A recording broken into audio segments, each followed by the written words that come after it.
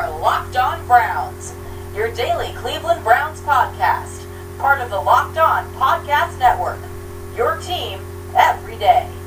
Good evening, everybody. Locked On Browns, episode 175. Well, guys, as far as Indianapolis is concerned in the NFL Scouting Combine, it's a wrap. We've got everything we need now. Obviously, look, if you really follow players, some guys stood out to you, maybe some guys didn't. You know, you kind of come up with a list of guys you're going to go back and look into. Well, this guy tested out of this world. I didn't really see that on tape. Does it translate when I go back to look at the tape? This guy did not test so well. I got to go back and look at little things as far as that. Is there something I missed? Is he not the athlete he's going to need to be? So that's, what kind of takes you here and what's going to get you to, April 26th as far as the evaluation of players. Free agency, obviously, next week, it's about to go down, so I'll have a lot of fun with that and see how this can all work out. Our guest here this evening, we tried to get together last week. Some things just didn't work out. He made it out to Indianapolis, got to see some of the meetings and the interviews, which will be cute, huge here as for the head coaches and the front offices. Mr. Mark Sessler from the Around the World NFL podcast, writer for NFL Network, long time struggling and suffering Browns fan. Mark, how are you doing today? I'm doing good. I'm glad we could finally get together. We tried before I left, and it's probably better now because I feel like I got to see some things that I would not have known about before I took off. So maybe the timing was good. Before we get into modern day, now Mark, obviously I mentioned I know you're a long time fan. Any guy who's got a Bernie Kosar as a background picture in his profile, is a long time guy. Give me some thoughts. What drew you to the Brown fandom? And who are two of the guys that you hold nearest and dearest to your heart? It's I grew up on the East Coast in Giants territory. Around 1986, I made the decision that the Giants, all my friends were Giants fans, a couple people Jets fans, that the Bill Parcells Giants were simply too boring for me because they were winning games, 14-3. And, little did I know that there was a Super Bowl formula cooking up there. And I had a good friend that moved from Cleveland to my middle school, and it was just, we became like really close friends. We both kind of loved football at the same time, and he was a diehard Browns fan. His name was Chris Sprague, and he's like, just give the Browns a chance. And so I started to watch them when I could because it was back in the day where they were not on TV at all, but they had a Monday night game where they sandblasted Dan Marino and the Dolphins, and I was like, that's my team. And the two guys, you want two guys, like it's so easy. I mean, I love those old teams from Marty Schottenheimer on down. But Bernie Kosar and even more so for me, Ernest Biner, I felt like this is what it feels like to follow a team where I couldn't get my mind off them. I'm in 6th grade. I have no girlfriend. I got nothing to do. I spent all my time obsessing over the Browns. And so, months later, my Giants friends were beating Denver in the Super Bowl. And I had just lived through the drive, and instead of jumping ship, I thought, nope, I'm even more in. And then the fumble and everything that's come since. So I cannot give up because the minute I feel like I abandon the Cleveland Browns, they will go 12-4, and I will realize that I've made another horrendous mistake. So I am sticking with them, but it's been, covering sports, it's been kind of rough to kind of just watch what's happened to them since the return. And I think anyone that, has been close to Cleveland, close to the Browns. It's just an unbelievable saga of what's happened this century. It certainly has, and it's kind of funny the way you came about your fandom. For me, growing up in New Jersey, it was Notre Dame, it was Penn State, and the 1988 Fiesta Bowl, I watched Florida State take the opening kickoff return. The guy ran about 9 yards to his right, almost to the sideline, turned around and winged the ball the entire length of the field to somebody standing on the left side. That guy went up the field for 35 yards. And I was like, well, this is a brand of college football I've never seen before. Okay, right. You've got me, Bobby Bowden. I'm in, I'm hooked. This is what I like. And that's what I kind of learned all about Florida athletes and that type of thing. You brought up those two names. Obviously, those were very good teams, and it's a shame they never got the recognition they did. For me, the one Brown that will always stand out is Eric Metcalf. Eric Metcalf was a Madden creative player before Madden even existed. He had moves upon moves. There was still one, I don't remember the exact game, but he was took off onto the right sideline, took the big jump cut in then cupped right back out. He was inside the 10, juked 2 guys for a touchdown. He was just a guy who was light years ahead of his time. Yeah, I mean, I feel like if you were locked in on the Browns, you could hear all through training camp that, and you saw when he was drafted out of Texas, his tape was completely different than anything else. I feel like the Giants tried to get their version of that in David Meggett back then, but it was just, there was no one like Eric Metcalf, and he became, I think, a household name in 1989 rookie season when they played the Bengals on Monday Night Football. I don't know if that's the play you're talking about. I think it was a Monday night game, so it might be. Yeah, he turned 2 Bengals defenders into dust, and honestly, they didn't want to play him, if I recall, that early. He had sort of a limited role used on special teams, but they just could not keep him off the field by midseason. And back in those days when they would introduce those annual kind of NFL Films recaps on the team, and they'd make even like a 3-13 team look like a title contender with the way they could splice together. They didn't have to do that with Metcalf. I mean, they had so much footage, and there was like a 10 to 12 minute section on Eric Metcalf in the middle of that season's NFL diary that is still out there on YouTube, and it is simply dazzling footage.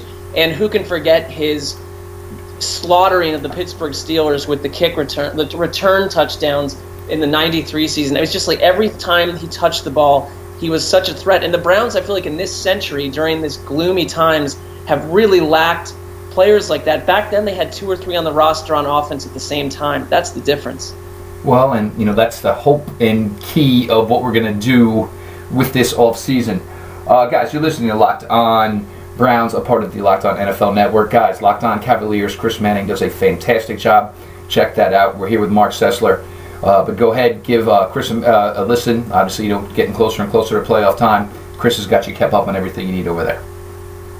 Now, Mark, moving forward, obviously, I know the vast of your responsibilities are to cover what is the NFL now. They don't put too much on your plate as far as to dig into the scouting side of it as well. The meetings, as far as the draft meetings. How much of this product is still a Hugh Jackson product, in your opinion? I think it's significantly shifted in the sense that when they went from Sashi Brown and what I do believe was a very collaborative, sort of front office and coaching mesh, with maybe obviously not a bona fide sort of general manager football czar who was kind of bathed in football scouting. Sashi Brown was brought on for different reasons. He certainly had people around him and scouts that were, but I think Hugh Jackson came in and was told that he would have a big voice in who they would draft, and at least out of the gate when they took Cody Kessler, initially it sure sounded like Hugh Jackson had a long talk with Cody Kessler and was a big reason why they drafted him. And you felt the same way with a lot of their other players. Some of that has, since through various channels, we're told Hugh Jackson didn't want this, didn't want that. Well, I think there's a lot of he said in there. But when you have John Dorsey, I feel like if it was a Cleveland Browns, a Haslam family swing back, almost like when you're dating someone and the pluses and minuses they bring to the table. If it goes poorly or you decide it's not going to be the person you're going to live with ultimately, when you have that next relationship, you go in a completely different direction sometimes. And John Dorsey could not be any more of a completely different direction than a Sashi Brown-led front office. John Dorsey is one of these guys that he would rather be out on the road 200-plus days a year. He loves scouting. I believe that he would not have taken this job if his, analysis of players at every position were not going to be seen as the mountaintop in that organization. That said, based on what he's told us, he seems to be, in lockstep with Hugh Jackson. I'm getting a little tired of hearing about lockstep with the Browns in general, but I think these are 2 football guys, and I think that he probably can relate to some of the difficulties Hugh Jackson has voiced. Some of those did not need to be voiced publicly, but they were with the previous setup. Now, John Dorsey is in an ideal, perfect situation to, if anyone's going to turn the Browns around, he's going to do it pretty rapidly with the bushel of picks and cap room he's been given, and I really would look down on anyone that can't see what Sashi Brown and that method accomplished for them, despite some one or two hideous blunders. Just the whole Carson Wentz thing. I get why people can't get past that. That hurts me. That was the quarterback that I thought they should have gone after at the time, just based on where it all came down. Carson Wentz seemed like a perfect sort of AFC North dude, but they have a chance again to find a quarterback this time around with incredible draft power. I mean, you're an old school fan. I cannot think of a team outside of when Dallas, and it was different because it was players, not draft picks, when they swapped Herschel Walker for so much in return. Yep. Cleveland has kind of done the only way you can still do that, which is giving up highly coveted first-round picks to teams that wanted quarterbacks. And the only problem is they didn't get one of their own. And Hugh Jackson is lucky to be employed right now because the optics on Hugh Jackson are vastly different than they were a couple years ago when he came out of Cincinnati, seen as one of these so-called quarterback whisperers. It will be interesting to see what he can accomplish if they find a quarterback that everyone is married to. That's the question. There's so many different whispers about who they want. I mean, I was in Indianapolis for 3 days, and who they were linked to changed 4 or 5 times. So I think there's a lot of smoke screen, and there's a lot of still homework to be done by various people inside the organization. I couldn't agree more with you as far as where we are with the quarterback thing. And I think a lot of it is they can play the game because they also hold the number 4 selection. So if they start to understand, if their top guy could fall here or whatever, you're going to play the maneuver, the fact that you can, maneuver between 1 and 4. If you end up at the end of the day, you want 1 and 2, you could do that. If you want 1 and 3, if you want 2 and 3 or 2 and 4, they're going to listen to all those aspects because they can do it and they have the capital to make that happen. And yes, it is kind of interesting that they get associated with every single quarterback. It seems like the one guy who I think is the top guy, Josh Rosen, that's the one they get less associated with out of all of them, which seems kind of odd. But but I also think from the aspect of with what's been brought into that front office as well, you're going to have a lot of guys with a lot of football knowledge sitting down. And these quarterbacks are going to get examined to the death. Their junior prom dates are going to be called. It's going to be that extensive because they know, and look, John Dorsey, he knows what the problem is. And look, the roster, yes, it was 1-31 over the last 2 years, but a lot of holes have been filled, and John Dorsey knows that it's time to go get that quarterback. Yep, I couldn't agree more. I mean, I feel like most people that watched the Browns week in and week out, I get some of those games, some weird stuff happened at the end, but it was a 4-12.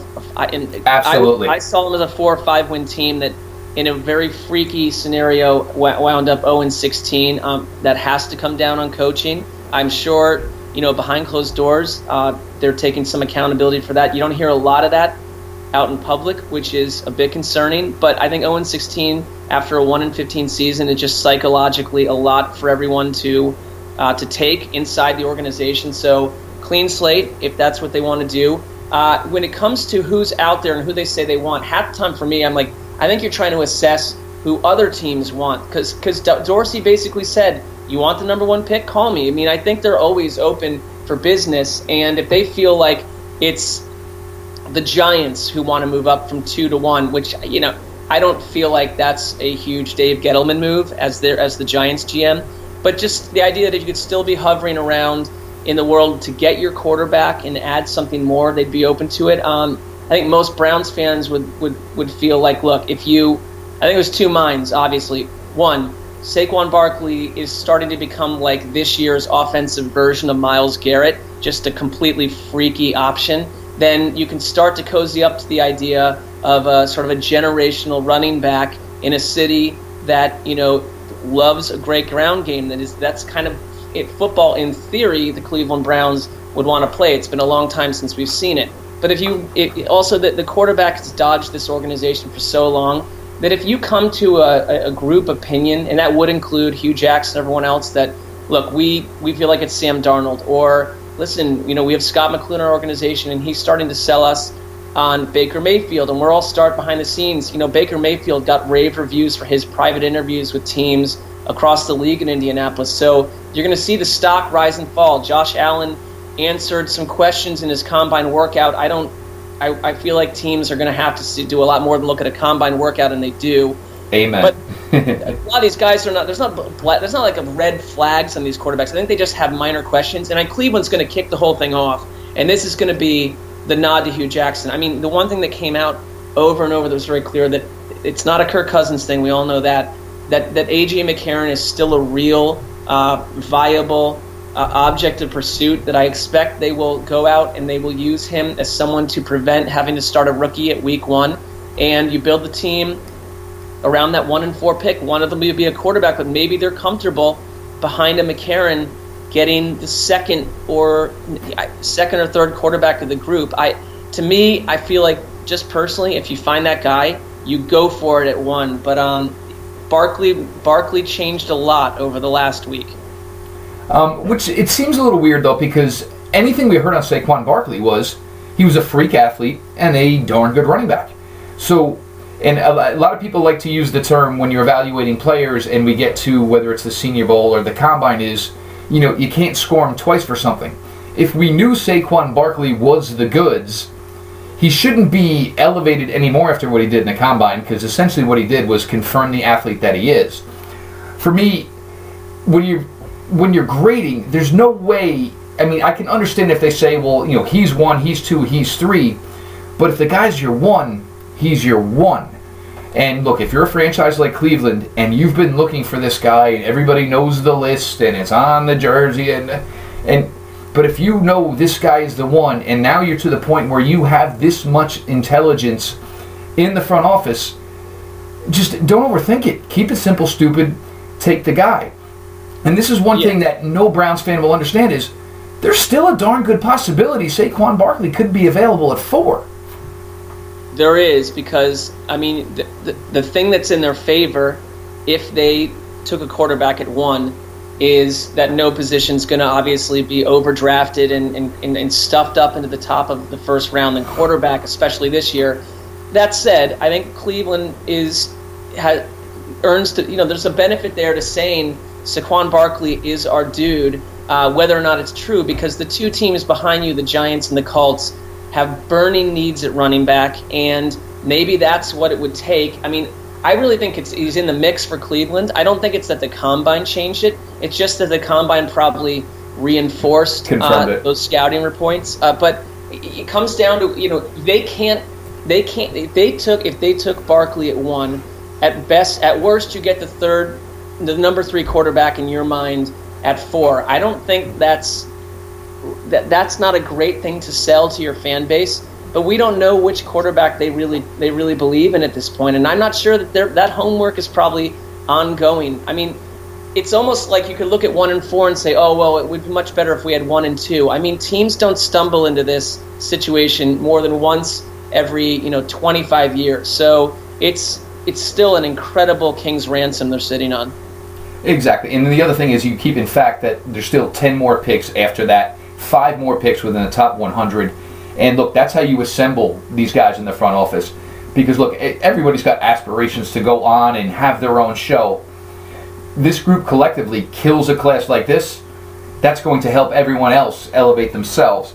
The biggest domino yet to fall, and I think just because of the kind of guy he is, and the longer it goes on, Joe Thomas. Look, I think he's truly enjoying what he's doing as far as podcasting, and now it's come out that he's interviewed for obviously game coverage with Fox.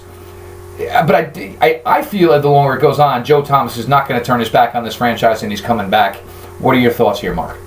Well, I mean, the reports were that Ian Rappaport from NFL Network and others basically said, look, he's leaning towards coming back, and I think that's he probably knows the window here is closing on having a decision other than yes. Joe Thomas, to his credit, and you see Greg Olsen has done this too, the Panthers tight end. A lot of players will dip into media before their careers and just find out, is it a fit? Do I enjoy it? Do people seem to think that I'm good at it? And with Joe Thomas, I mean, I think he has an incredible career on the other end of football to do that. And I agree with what Hugh Jackson said in terms of like he lost some weight. There's plenty of time to correct, the physical body side of it all. It's probably much more about the mind. Do you want to come back? Are you motivated to do this for another year? Because Cleveland's not, barring the impossible, Cleveland is not suddenly going to become some sort of raging AFC North title contender in the next 5 or 6 months. Weirder things have happened. I'm not saying that's impossible. It's just that if Joe Thomas is saying in his mind it's only one more season, then what is it you're hoping to experience in that season? I think that would be probably what the question would be. There's also money attached to it, quite a bit, so there's that. And, Cleveland's got enough draft picks. They have too many draft picks. Let's cycle back here for 1 minute. There's no reason they shouldn't be able to trade back into the first round to get a left tackle, I'm not saying there's a great group of left tackles, but just to address multiple needs. Maybe it's to address, wide receiver. You can't keep bringing 15, 16 picks into camp each year. They if anything, the Browns have made it clear, I think, that they want to get older. They explored a trade for Robert Quinn. They're talking about veteran safety help. They're looking at players sort of all over the league. You see some of the visits. They want to get, not to get older, but to bring in some veterans to offset a locker room that I think, despite being 0-16, was a little bit too into themselves last year and maybe needs a little bit more accountability heading into the next season. So, back to Joe Thomas, I think if he gives them ample time to make a decision, they have more than enough draft stock to address the position and move forward. And the other thing is there's no left tackle in this group that's going to go at 1 or 4. Right. Probably not at 14, maybe not even at 24. So, and look, I don't think Joe, the type of guy he is in any way, is going to do the franchise wrong. He'll have a decision in plenty of time for them to make it. And I 100% agree with you. They've done him wrong. Think about what he's done for them compared to what they've forced him to play with since he was drafted. In 2007, it is unbelievable that this Hall of Famer will have to look back on this cast of quarterbacks, half of these skill position players. He couldn't have been more of a gentleman, and if he decides to walk away, I have to say, every single Browns fan would have to say, we get it, you've done more than enough, you're a Hall of Famer instantly. And you know what, he has a chance to make just as much of an impact in media down the road. I really think he has a gift for that. He already has shown that. Yeah, I think he's going to, whenever he walks away, he's going to walk into a radio gig Monday through Friday, and he'll go do a game every weekend. I think he'll go the Boomer Esiason route, and it'll, he's taken to it so well, and I think his personality just shows with it. Guys, you're listening to Locked On Browns. If you're listening through the Megaphone app, guys, now's a good time to go ahead and subscribe, iTunes, Spotify, whatever your preference is. Leave that 5-star review. Make the big boss happy. I appreciate you guys. Just a couple other things now, and this is... Now look, it's great that you have over $100 million in cap space. Can they draw some people with this, Mark? Can they get the quality they need, or are you going to have to overpay somebody who may not be worth it? Can they truly get in the impact that they can, they're hoping to make?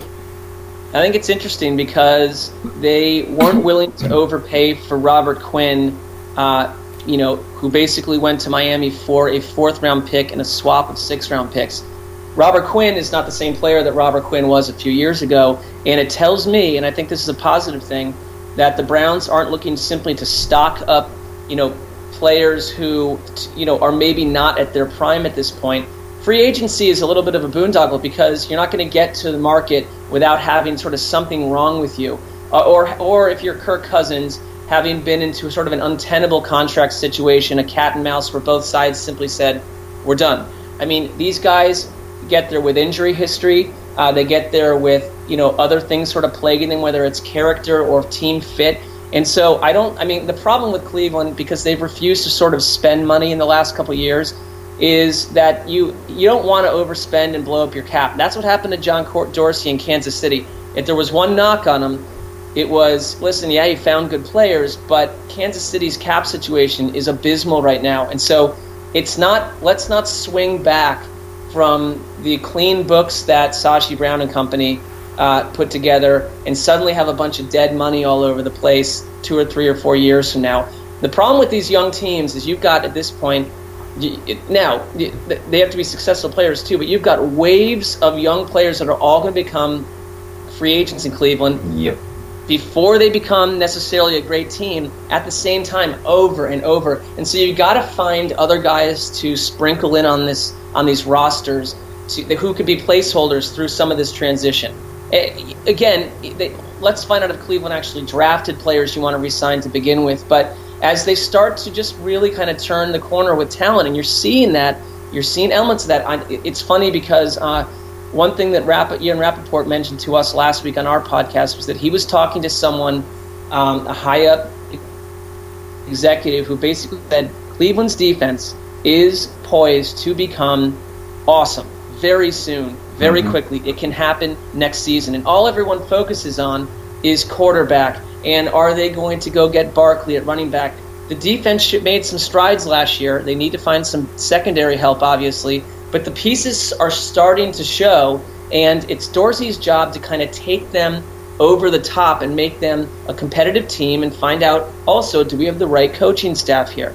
Because that's another huge question. The answer so far would say, well, no. Now, I mean, things can change, and people can overreact to a lot of different situations, but you're watching a Sean McVay go into an utterly dead, inept Rams team and turn them around in 1 year. A lot of the trend is hiring some younger coaching guys who see the league in a different way. Does Cleveland's coaching staff? They have to find that out this season, and they have to come down with a very clear decision, because you've got too much riding on this to go with the wrong coach. Hugh Jackson has been given a chance that few coaches would, to show that he's still the right person. Yeah, and that's a great thing that you brought up with McVay. And the thing is so many times we hear with a quarterback, whether it's by his second or his third year, whether he struggled and does find success, but you hear, oh, well, what the staff did is they sat down with him. They went over some college film. They found out what he was comfortable with. They tried to put some of that into the offense. And with a guy like McVay, he just hit the ground running with that. And that's maybe more, look, I mean, we hear so much about, the stubborn old part of the NFL, whether it's front offices or the coaching staffs. And this is what you get with the younger guys now is they have, they see and they've seen everything that these older guys have been doing for years. Plus they come in with their new stuff. But why not sit down from day one with your young quarterback and say, is there a way I can change the phrasing on this that's going to make it easier for you? How do you view this play? What can I change here? Which isn't a big change, it's a minor change that's going to make it easier for you. It always seems like they get to it once he's struggled. Why doesn't anybody get out in the front of it and do it from that point? Yeah, I mean, it's just stuff that we're not, you have to be almost behind team walls to see some of this. I mean, but what we did see last year, and not to keep coming down on the coaches, but I mean, the way that DeShone Kizer's rookie career was handled through the media, how was that helpful? I mean, I understand DeShone Kizer had his ups and downs. He may not be your answer, but how did you walk out of last year with a true read on him? What would he have looked like in a system that was able to kind of nurture him from day one versus battling agendas? We know there were battling agendas last year in Cleveland. There were in the previous regime, the one before it, the one before that, and the one that came previous to that one. If this team can't find a way to get the front office and the coaching group on the same page, it seems like there's a shot with that now, nothing will change. I mean, it cannot be the front office and the coaching staff dueling against each other and marginalizing players' careers to win personal battles that we don't have all the details of. I mean, it's just like, you look at a team like the Patriots, not to bring them up every time, but it's like, when's outside of a blip on the radar this year when they had to force to trade Jimmy Garoppolo, which blew up their future planning, how often do you hear grumbling? You don't, because you don't have a bunch of disparate people being hired at different times. It's like they're on the same page, and if you're not, there's so much distraction that it seemed like the Browns simply will not survive. And last year's 0-16 record has as much to do with dysfunction and awkward and battling priorities as it does with a lack of talent. I could not agree more. Mark, before I let you go here, I do have one last question from some of the listeners. As far as this current roster, we hear some rumblings, a couple of names, maybe it's Corey Coleman. Anybody, maybe some guys would prefer to move on. Maybe it's an Isaiah Crowell. Obviously, everybody thinks to the man that he's not coming back. Is there anybody on this roster, though, currently that maybe should be a little nervous that they're not going to be part of the 2018 Cleveland Browns? I think you nailed it with Coleman. It's someone who, Corey Coleman is an exciting. I really loved him when they drafted him. I thought this was just the kind of guy that Cleveland's not had. There was a game against the Ravens rookie season where he, in the span of like a half, blew up, and I thought, if this is the guy we have, then wow, you have a bona fide number one wide receiver, and they need wide receivers. And Corey Coleman, is this someone who I don't know? I have no personal interaction with him, but heard stuff that this is not the easiest person to work with, and these are kids. They can grow up and mature, and so he deserves more of a chance. But I could see if he really is just someone that the coaching staff. This was not Hugh Jackson's pick necessarily. We don't know. It certainly wasn't John Dorsey's, and it would depend, I think, what you can get in return. He's so young, and he doesn't cost that much money.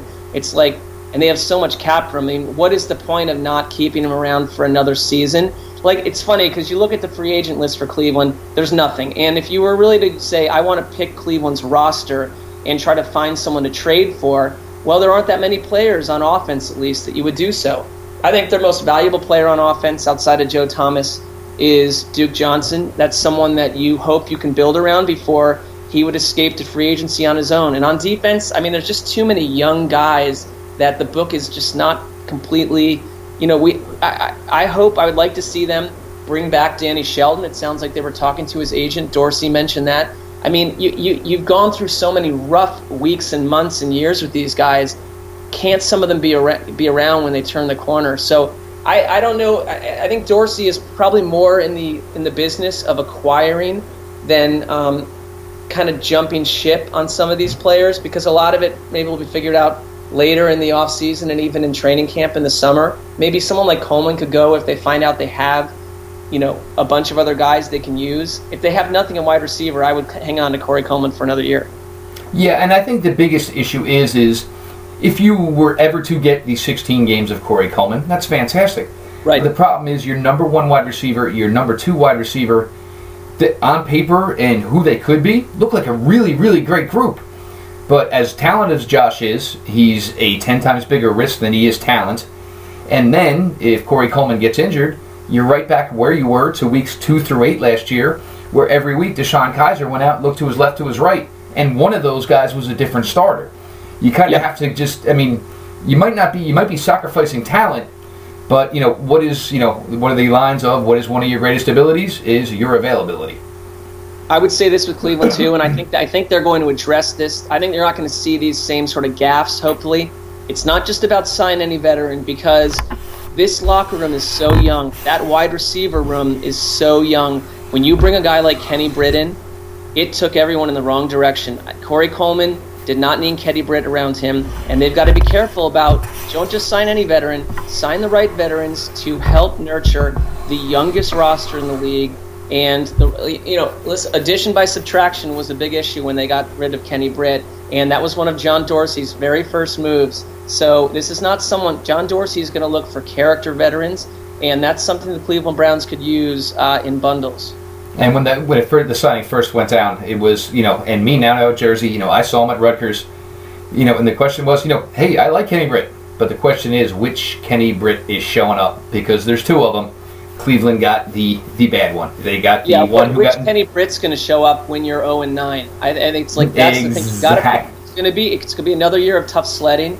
Like, who's going to be all in no matter what? Because the younger players, and it's cliche, but like they're going to kind of be they're going to be drawn towards the behavior of some of these veterans. And I think they've got some good veterans, especially along their offensive line and stuff. But it's like you got to sprinkle those guys all over the roster. I couldn't agree more. And there was the video as Josh Gordon started to come back from practice. It was a drill. Every guy was busting it 100%, and Kenny Britt went last, and it was a lollygagging effort at best. And it was just like, and I'm sure John Dorsey, that was one of the first things he saw. You just get this guy out of here. Absolutely. You don't need this. Exactly. What are we going to go? Any worse than 0-16? He's got to go. Guys, Locked On Browns 175. Mark Sessler from NFL Network, from the Around the NFL podcast. Mark, I appreciate you so much. I had a blast. We're going to have to get you back on here sometime before April 26th. I'd love to. Let's talk again. And, this was fun. And it's always good to talk with another Browns fan. Absolutely, guys. Appreciate you so much. We listen to Mark Sessler. We've gone over a little Browns history from the past. Some of his takes that he's from where we are from the new regime. Obviously, Hugh here, obviously with a whole bunch of different front office. So we were able to cover a lot of stuff here and some thoughts here on the off season. Look, we're going to know within about 7, 8, 9 days here now about some new roster additions. Hopefully, we'll be able to slot draft information once we get some free agents in here. We'll be able to dig a little deeper into this for you guys. But again, Locked On Browns, episode 175. Appreciate you guys for listening. Let's go Browns.